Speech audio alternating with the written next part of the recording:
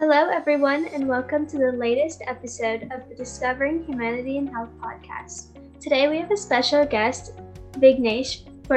He's a DO and PhD student. Thank you for being with us here today. Of course. Thank you so much for having me. So, right off, I want to ask you our first question, which is, could you tell us a little bit about yourself? Could you include stuff like your background and what type of student you are? Sure. So just a little bit about myself briefly. So I was actually born in Chennai, India, and my family and I moved to the United States when I was around 4 years old. So growing up here, it was a pretty unique experience, trying to assimilate into American culture while sort of retaining any sense of my Indian identity. So as I grew up, it was a very unique experience in that I was able to make friends with lots of different types of people from various ethnic, religious backgrounds. And as I grew older, that was actually something that I really, prided myself in. It was something that I really enjoyed doing, right? Meeting people from all over the world or just from all different cultures within America. And in high school, I was actually very interested in potentially pursuing something to do with computer science, not really medicine at the time. However, it was because of an anatomy and physiology course that I really started to get the gears grinding in terms of, okay, when I go to college, maybe I could do like a pre-medicine type major. So then in college, I actually studied physiology and neuroscience. That was my undergraduate major. And that has now allowed me to come into the current program I'm in. So I am now a DO PhD student. I've completed my first 2 years of medical school at the Philadelphia College of Osteopathic Medicine. I'm now pursuing my PhD in cell and molecular biology with University of the Sciences. They're the partner school that partners with PCOM. So then after I complete about 3 to 4 years of research, I will be going back to medical school to complete my final 2 years of rotation before applying to residency. That was so interesting to hear. I could definitely understand the adapting to the cultures and showing pride in that. That's definitely so amazing, like hearing about your background.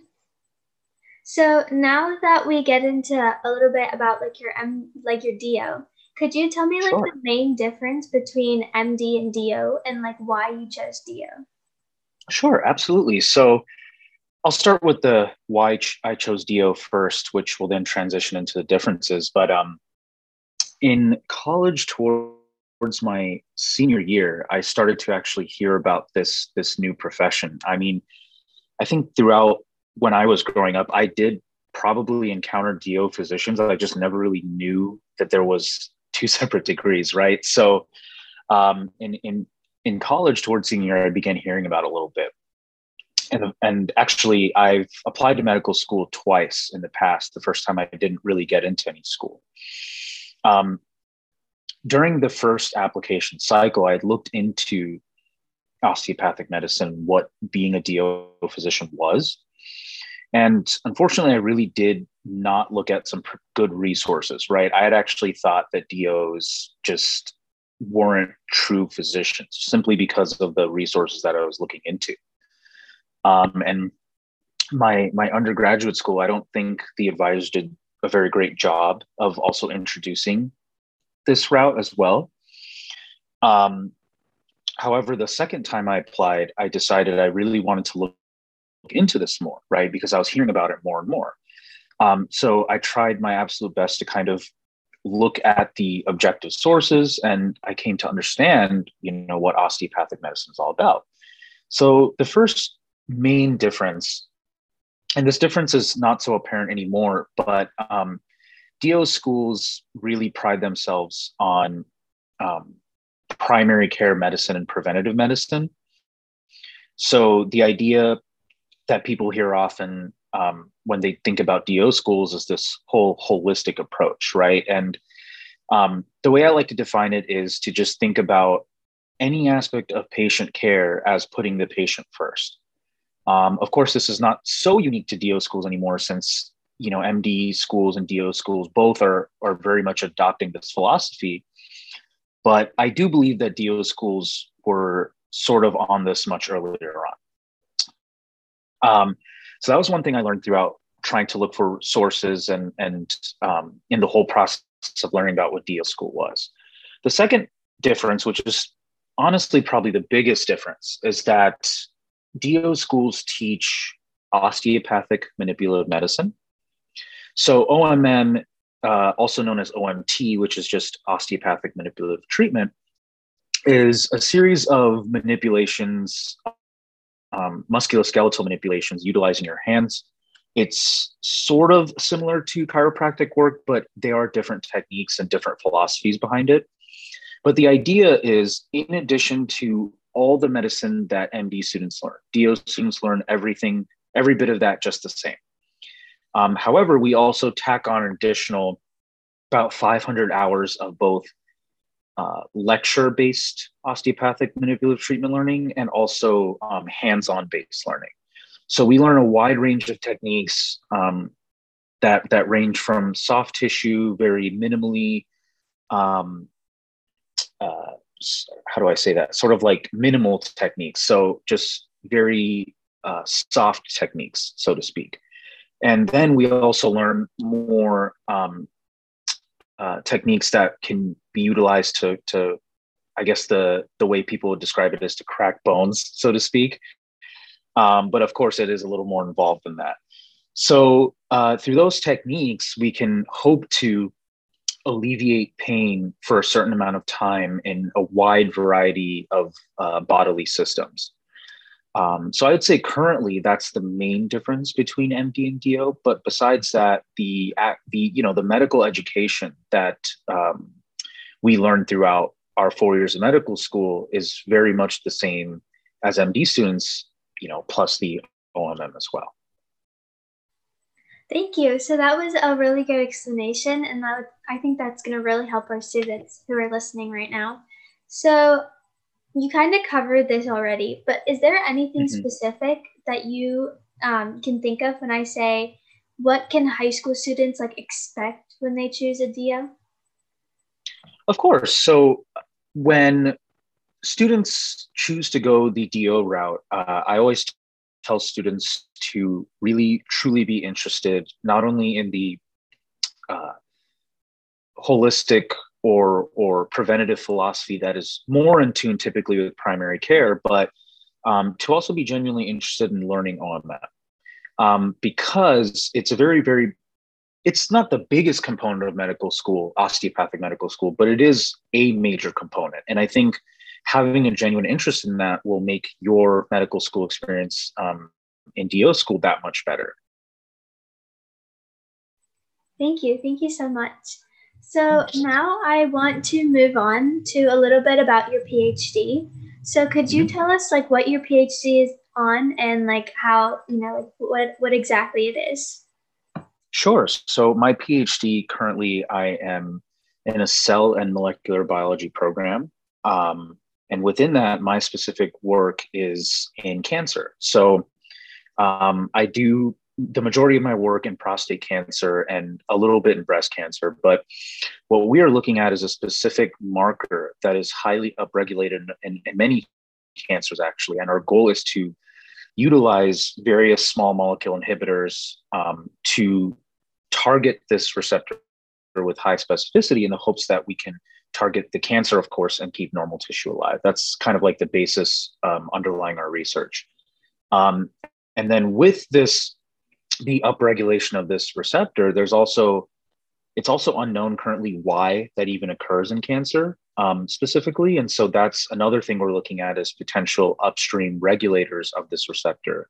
And if we can sort of detail out, a pathway that leads to the upregulation of this, and that which will then lead to potentially further targets that we can utilize for treatment in prostate cancer. Thank you so much. That definitely sounds like it took a lot of research and effort. So could you tell us like how did you manage your stress and your workload with this PhD? Right. So I almost want to say that medical school sort of even trained me for this. So during my first 2 years of medical school, it was very hard, right? I mean, studying was essentially from morning to night, and weekends. Of course, taking into account mental health and breaks, it was still a lot of work. So going into the PhD, I kind of just carried that work ethic with me into the PhD program, and it is much different, right? So medical school, it's a lot of learning established knowledge, whereas in the PhD, it's a lot about thinking of new ideas. So they actually do come from two very different approaches, but the ability for me to write, to investigate new ideas, and to put that time and effort into it really does come from being so, I guess, disciplined during my first 2 years of medical school.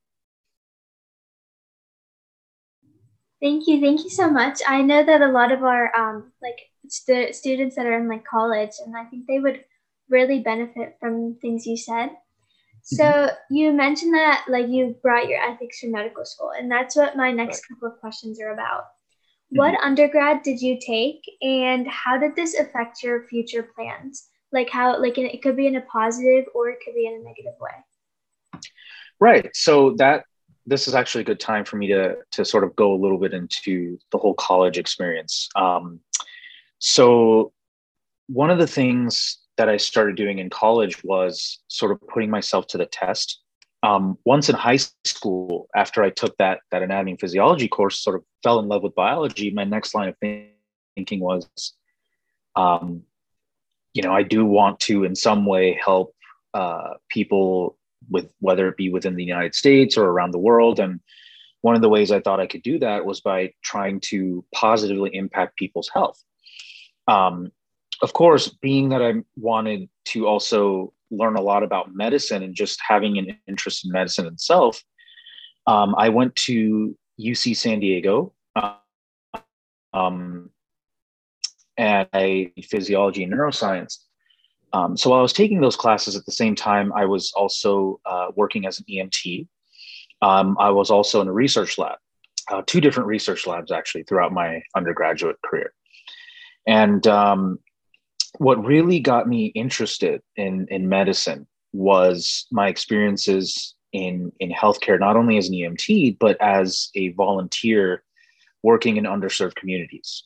Again, kind of going back to my background of just enjoying the company of so many different types of people, I really felt that um, doing community service, medical community service in underserved communities was such an enlightening experience. I learned so much about the people there. I learned so much about the hardships. I can even sort of link it back to what I've seen in India. And so really through that, I knew that I wanted to become a physician and to try to not only treat patients within a hospital, but to try to use my voice to impact medicine outside of a hospital. Because it was through these experiences that I really came to realize that medicine is a human right. It should be right, not a privilege. So um, throughout my undergraduate studies, I continue to study sciences related to physiology, neuroscience. I continue to work as an EMT, where again I worked with many different patients. And then, it was during my senior year after I'd finished my first research experience and moved on to my second research experience. I also started thinking about, what about a PhD too? Uh, I medicine essentially was my first love. I think I really, really fell in love with becoming a physician. But it wasn't until later on that in college that I also learned that I was really, really interested in science. So my biggest advice would be put yourself to the test in college, right? Like if your passion is to become a physician, you want to try to get yourself engaged in paid or volunteer clinical experiences as soon as you can. And of course, while research is important for medical school, definitely join research out of interest, right? Like you want to be genuinely interested in the work that is going on. And hopefully you also want to have a mentor that will cultivate your experiences, because I was very fortunate to have research mentors that truly cared about my experience in the lab. And I think that was also a big part of why I fell in love with science, just as much as I did medicine. So you talked a little bit about research and volunteering and your experience as working as an EMT. How essential are these to like medical school and to your future? And like how early on should high school students like try to get these opportunities? Oh, absolutely. So, one thing I'm seeing now, especially in the lab that I'm working at and at PCOM, is a lot of high school students get these research internships very, very early on. In high school, I definitely did not get any research experience or internship. So I think it's amazing. That's a potential cool opportunity to do in high school. If there's universities around you that are hosting high school students for a summer, they really do a good job of getting you to think critically, to come up with a small plan, and then to execute that plan under the guide of like graduate students in the lab or postdocs or even the principal investigator herself or himself. So I think the best way to go about it is to first in high school see if you have a passion for the subject itself, right? Then once you understand, not only do you have a passion for it, but you're also good at it, right? Because these classes are very difficult. The next step in college is to try to get into those experiences as early as possible. So I, during the summer of my first year in college, I did a 6-week EMT course in between my first and second year. Then at the same time, in my first year of college, I also started to get into research, whereas I feel a lot of other students around me, they were kind of waiting a little bit to get into it. But I think if you're really passionate about it, you should try to get involved as soon as possible, right? Because the earlier you get involved, the earlier you can determine, hey, this is for me, or hey, this really isn't for me.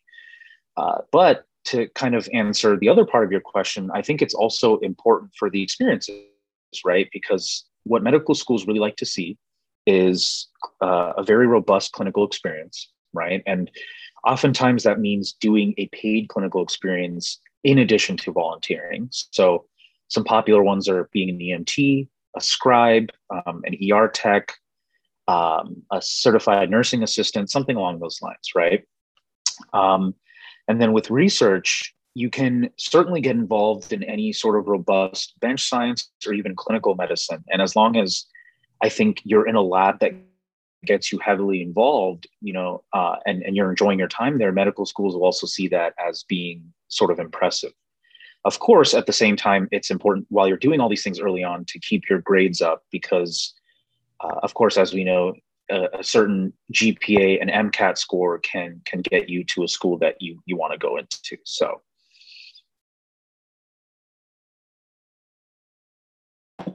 Thank you so much for all of that information. I know as a high school student myself, this is such like it's very informational to hear all of this and kind of gets everybody in the right spot here.